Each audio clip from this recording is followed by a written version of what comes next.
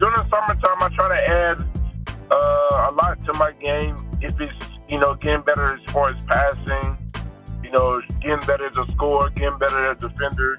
So each summer while I'm home, I work my personal trainer, which is my brother. He looks at my games and he tells me what can I improve on. We're working it the entire summer. If you notice, when I first came over here, I wasn't a great 3-point shooter. Right. So now, and I understood that the way the game is developing, you have to be able to shoot the basketball. So, man, I remember for the past 3 summers, I remember every day at the gym making over 100 threes, not just shooting, but making over 100 threes. So it's just something that I try to add to my game. Every summer, I always try to improve my game. I always try to keep my game sharp. So, yeah, man, like I said, just a blessing to be able to play the game and improve every summer.